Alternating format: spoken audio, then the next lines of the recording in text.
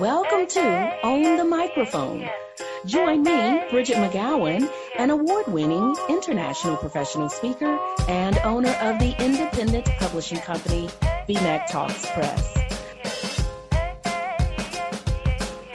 Welcome, everybody, to this episode of Own the Microphone. Bridget McGowan here. Have you ever heard a sound that completely stopped you in your tracks? And how about words that made you just stand completely still and they stayed with you long after they have passed? That is the absolute best way I could describe our guest today, Dr. Regina Lewis. Dr. Lewis is a world-renowned speaker who is known to be lyrical and memorable. She will not just motivate you, but she inspires you to move into spaces and places you never thought you could go. And today she's here to tell you exactly how to create stillness within your audience and have them talking about your presentation at their dinner tables long after you have gotten off of the microphone. Dr. Lewis, I'm so excited. I'm excited to be here as well. Did you always know that you would be comfortable in front of an audience? Did that just come naturally to you? You know, and I have to be honest, it did. It came very natural for me because I tell everybody, I came out into this world speaking, but I realized that I'm not the norm. And this is not typically what you would see from someone who wants to do public speaking, that it's not natural for them to just say, oh, I can just get up in front of a lot of people and just begin to speak. So for those of us where it's not natural for us, for those of us where we didn't come out of the womb talking, right? What advice do you give us? How do we get confident, or at least halfway as confident as you? Absolutely. No, thank you. Thank you for asking that question. One of the first things that I always say is that we have to work cognitively. It's the term is cognitive restructuring. And it's really about restructuring the way you think, because a lot of times what stops us in our tracks is just the mere thought that I can't do this. So we start thinking in our mind, and if you say that you can't, you won't. So it's really about believing something different. Other times we believe that people might not be interested in what we're saying, or that, hey, I'm just starting this. And so all of these experts are out here, but no one is you.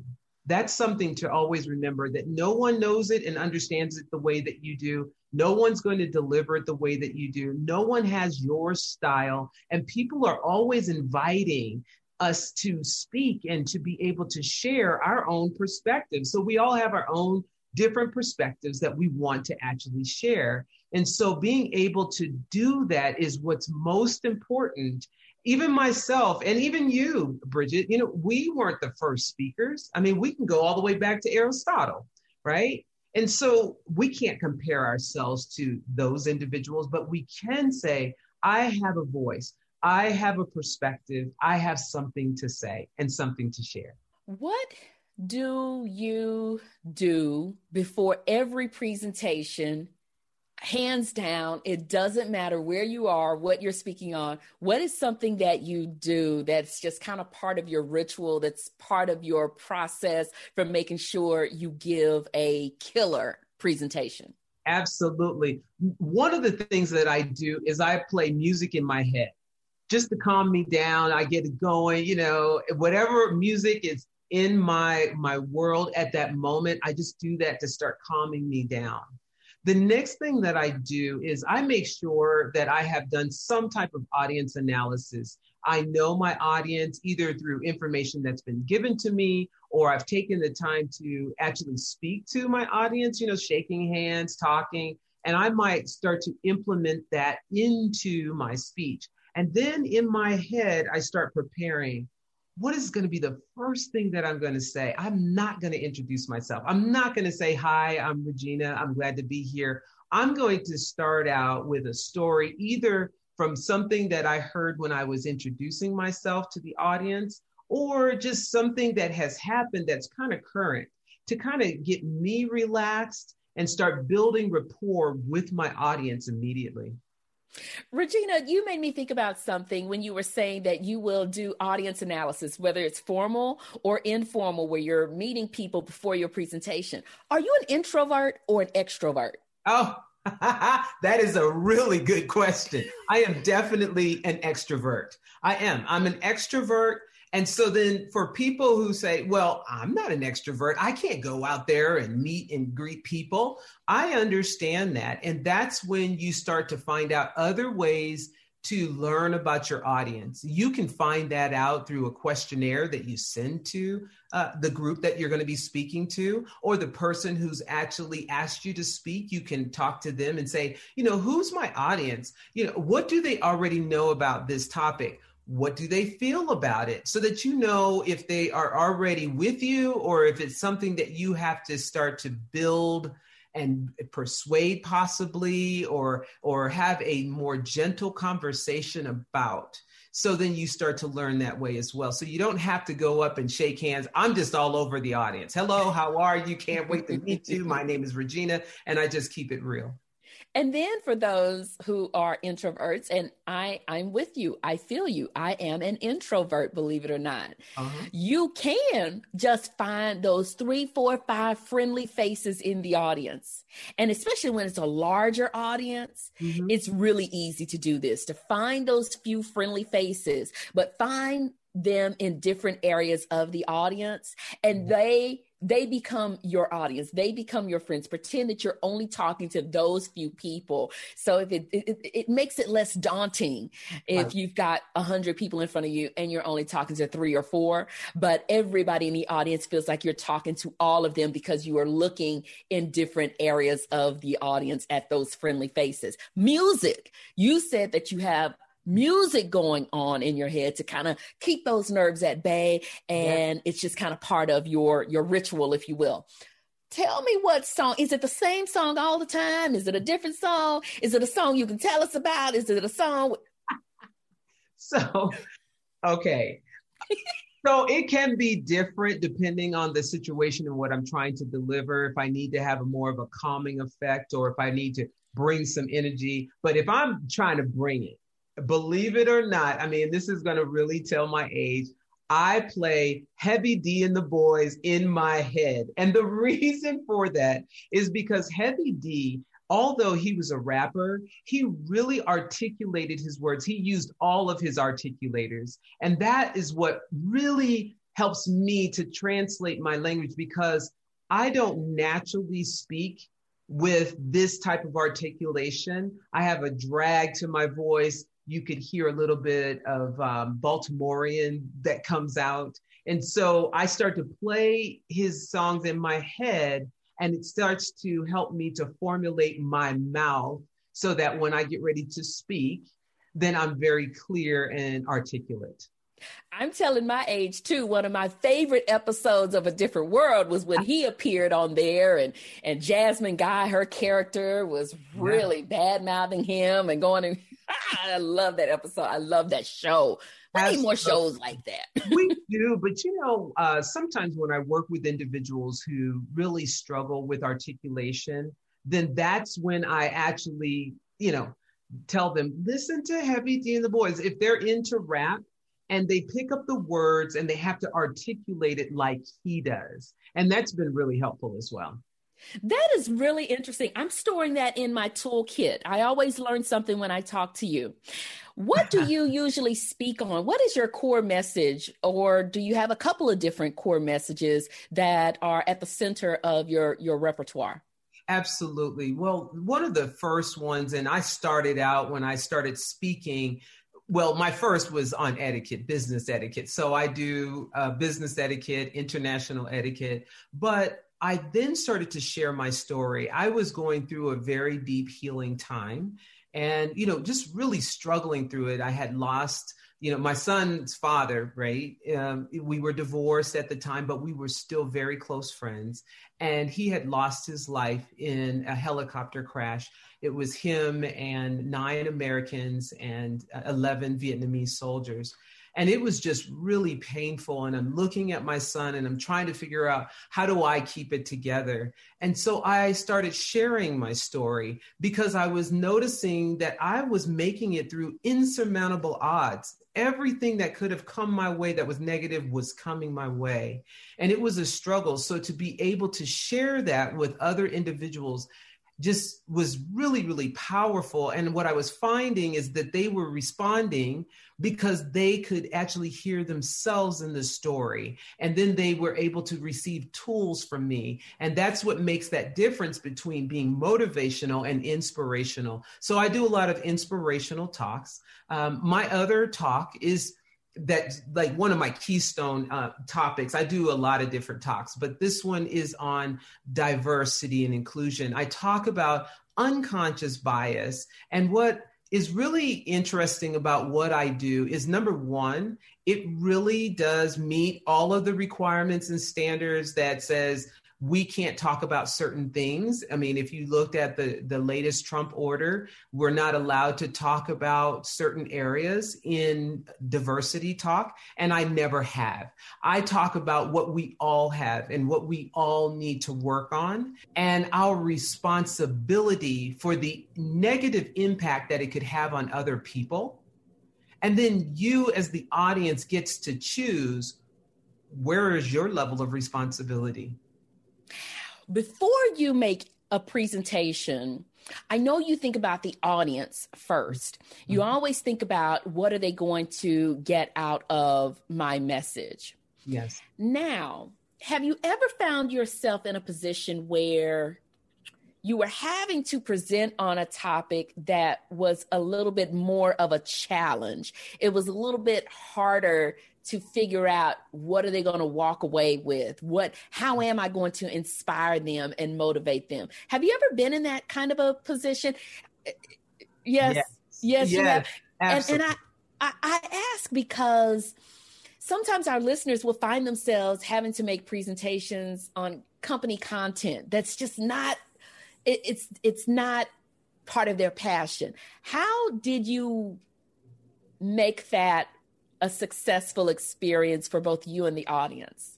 Absolutely. Well, the first thing, I always do the law of three. I always think of three major ideas that I want to discuss that really is going to be important, because there's all kinds of things you could talk about, but then you start to lose your audience. And so you pick out three things, and that's what I do, is I say, I'm going to talk about A, B, and C, and I look at what those three things have in common with one another, which becomes the focus of my talk. And so I really try to stay right there. And then, depending on how much time I have, I either go in one direction, which is to make sure that every, 10 to 15 minutes, there's some type of interaction where they have to answer questions, they have to talk to one another, they have to do something. Or if it's very quick and I have to get to the point, I do something called Pecha Kucha. And I'm not sure if you're familiar with Pecha Kucha, but Pecha Kucha is a fantastic way to deliver information in a very short period of time. It's 6 minutes, 40 seconds. And what it basically is it's 20 slides, and each slide runs 20 seconds apiece. And they have competitions about this. This is something that was created in Japan for business people. And so we started presenting this in different places, like the Center for Creative Leadership, all of my leadership and executive coaching on public speaking training. I teach people how to do this type of style of speaking. So as the PowerPoint is going, so it's moving every 20 seconds. And so then the trick is in the transitions and being able to deliver that information, and it just moves, and it's powerful, and it's to the point. That's what we want every time we speak. Yes. Is to be powerful and to the point. Do you have any practices that you put in place on a daily basis where you're not on a stage, you're not physically on a microphone, but I know you also teach communications. You're a professor of the world of communications. So are there daily strategies that just the average person can put in place and be powerful and to the point every single time he or she speaks? Absolutely.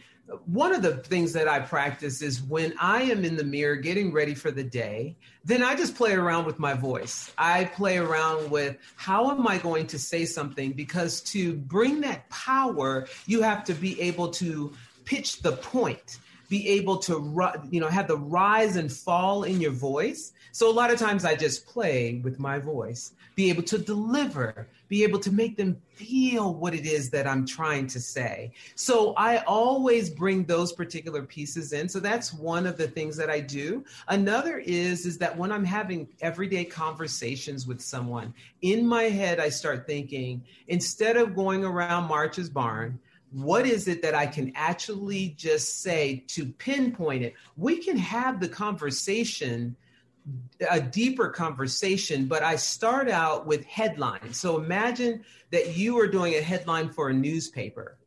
What is it going to say to capture their attention? So I say that first, and then I start to dig deeper and deeper and deeper.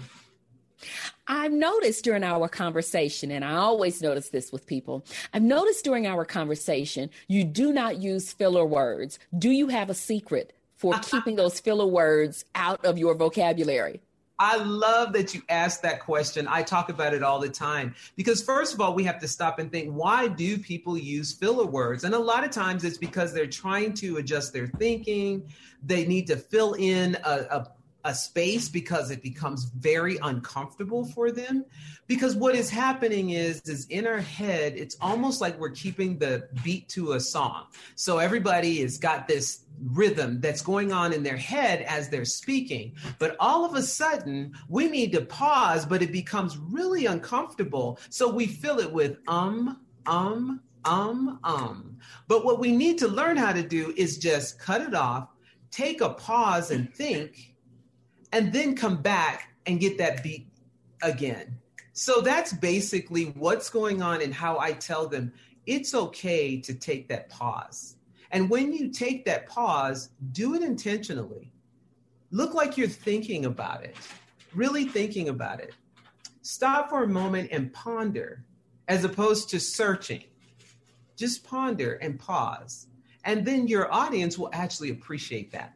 They'll actually appreciate that.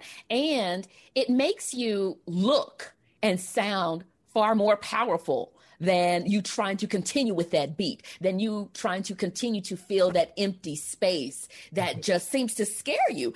And that silence, that dead air, right? That's the word for which I was searching, that dead air. It's okay. I mean, in the radio world, it's not okay. You do not want any dead air. I remember a student news director at Prairie View A&M University, Charles Porter, would tell me all the time, no dead air. That is the death of radio. But it's okay in face-to-face communication. It's okay during a presentation, that contemplative pause. It gives you time to collect your thoughts. That's right. Find that beat again and fill in that word for which you were looking. And it's a moment for the audience to sit and let your message sink in for a second. That's right. That's exactly right. Because sometimes they need that pause as well. So it's perfectly fine. I remember when I first learned about the power of the pause by the late, great James Humes. He was a speechwriter for 5 of our presidents, and he has a book called Stand Like Lincoln, Speak Like Churchill. And he talks about the power of the pause. And it's really powerful. Oh, you've got it right there. Absolutely. Absolutely. He just passed away last month, and it was really, really sad. But he really gave some amazing tips, and that just so happened to be one of those. Yes. I absolutely love that. It puts a power behind your message, simply put. Now it's time for the lightning round. I don't think I prepped you for this one. So let's see how you do with this one. All right. Now it's time for my lightning round. This is what I'm going to do. I'm going to give you 2 options, and they're kind of related to the speaking world. Let me look right quick. I think they're all related to the speaking world. Okay. And you are going to tell me which one would you choose? Okay. Ready? Okay. Right. Heels or flats? Heels. dress or skirt or pantsuit? Pantsuit. Do you eat before your presentation or after your presentation? Oh, after. Morning presentations, afternoon presentations? Morning. Do you like presenting to people you know or people you don't know? Both. I know. You broke the rules. You're supposed to pick one or the other. Yes. How is it you're cool with how is it you're cool with presenting to either one? Absolutely. Because if I'm speaking to people that I know, I understand where their passion is. I understand where their heart is. And it makes it really, really easy. When it's people that I don't know, I get to give the element of surprise. That's where instead of me knowing, I have to go with the feeling, that energy that's around me. And that energy is really powerful. And people need to pay attention to that. And you can hit the nail on the head.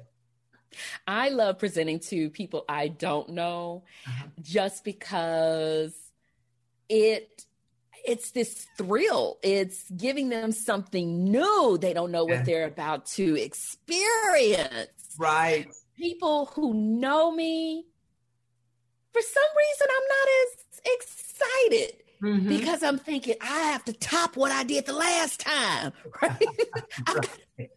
Right. I got to beat my game from the last time. Right. And it causes you to keep improving. So that's not a bad thing, I guess. But I have even more butterflies because I just feel like I've got to bring it with these people. Exactly. Well, they become your cheerleaders, right? If they're coming back, then obviously you said something that was memorable that would bring them back to hear more. And even if you are telling the same story, it's how you say it. And each time you get the opportunity to say it a little bit differently and tap into them in different places and spaces. Exactly, because I've had more experiences since the last presentation that are going to color that story. It's the same story. Right. Foundationally, it's the same story. However, the experiences that I've had since then have certainly impacted my perspective on that story and how I'm going to tell it. Right. Dr. Lewis, what is one last thing that you would tell the audience if there was nothing else they needed to know? What is the most important takeaway you can give them today? I think that the most important thing right now is to look for a coach in the audience. You want to look for somebody who's a coach in the audience. Someone and maybe a couple of people that is nodding and listening to you, especially if you don't know your audience, and be able to now look at them and be able to say, okay, now I feel comfortable. And every time that you feel nervous, go back to your coach, whoever that is. And then you start to move a little bit over to the left and you get nervous, come back to your coach. Go to the right, go back to your coach, to the back, to the front, everywhere, and continue to go back to your coach. So that right there, I believe, is one of the most powerful things that you can do to prepare yourself for speaking. That is brilliant. That is absolutely brilliant. I'm telling you, because you're going to have the people in the audience who have the look on their faces where you're thinking, I'm not getting through to them. You're going to have those others who look like they wish they could be somewhere else. And then you're going to have those others, so many more of this type where they're leaning in and they cannot wait to hear what you're going to tell them. Exactly. They cannot wait to feel the transformation you're going to bring about to them. And listen, everybody, I love the technique that Dr. Lewis gave us today that she does on a regular basis in the mirror. And I want every last one of you to start doing this. It reminds me of when I was a kid. I'm so lame. Before I would make phone calls, Dr. Lewis, I would practice my script, even if it was something as simple as, I don't know what kind of phone calls I was making as a kid. Let's just start. I don't know. But I distinctly remember how I would rehearse what I was going to say. Something as basic as, I just don't know if I can ride to Sonic with her after band practice the next day. I don't know. I would sit and think, hey, Rhonda, How's it going, Rhonda? Right. Right. That's exactly right. But I think a lot of speakers actually do that. And something that you did, Bridget, that I think really does create stillness is when you just leaned in, you changed the volume and the pace of what it is that you were saying, which causes the audience to lean in and to listen even closer. I thought that was powerful. That was just powerful. Yes. You're picking up what I'm putting down. That's what made me think about it, was when I did that. So for the listeners, when you want to convey excitement, do you hear the way I'm talking right now? It's a little bit faster, a little bit hushed, a little bit higher pitched than usual. But then if I want to convey mystery, I'm going to slow things down, maybe bring it down an octave. And I'm going to minimize my movement too. I'm not going to move my hands too much. I'm not moving my face too much. My eyes are kind of level at you. Yeah. If I want to convey confidence, then I'm going to have the shoulders back. I am going to speak very crisply. I am going to make sure my voice is not too low, but it's not too high pitched. So play with that. Play with the mystery. Play with the intrigue. Play with the excitement. Play with the authority sound in your voice. Do that every day. Do that in the mirror. Think about a phone conversation you are going to have that day, a Zoom meeting you are going to have that day. And what you do is you are working on your speech. You're working on your pacing. You're working on your voice. So when it's showtime, yes, it comes easy for you, right. But you work on it every single day at the grocery store, on the phone, on Zoom. You work on it every single day so you don't have to get ready. You stay ready. Always, always. I am a war veteran. I was in Desert Storm, and in the military, we had a statement we always said, practice during peacetime for wartime activity. You do the exact same thing every single day. Even before I got on your show today, I thought about, what is my tone going to be? How am I going to lean in? How am I going to deliver those messages? How am I going to make sure that my hands don't get in the way, but I still use them, because there's power in those gestures as well. Very powerful. Dr. Lewis, I cannot thank you enough. This was fantastic. I love the insight, love the energy that you bring. I didn't get any lyrics out of you this time, so I might have to invite you on for an encore so we can get some.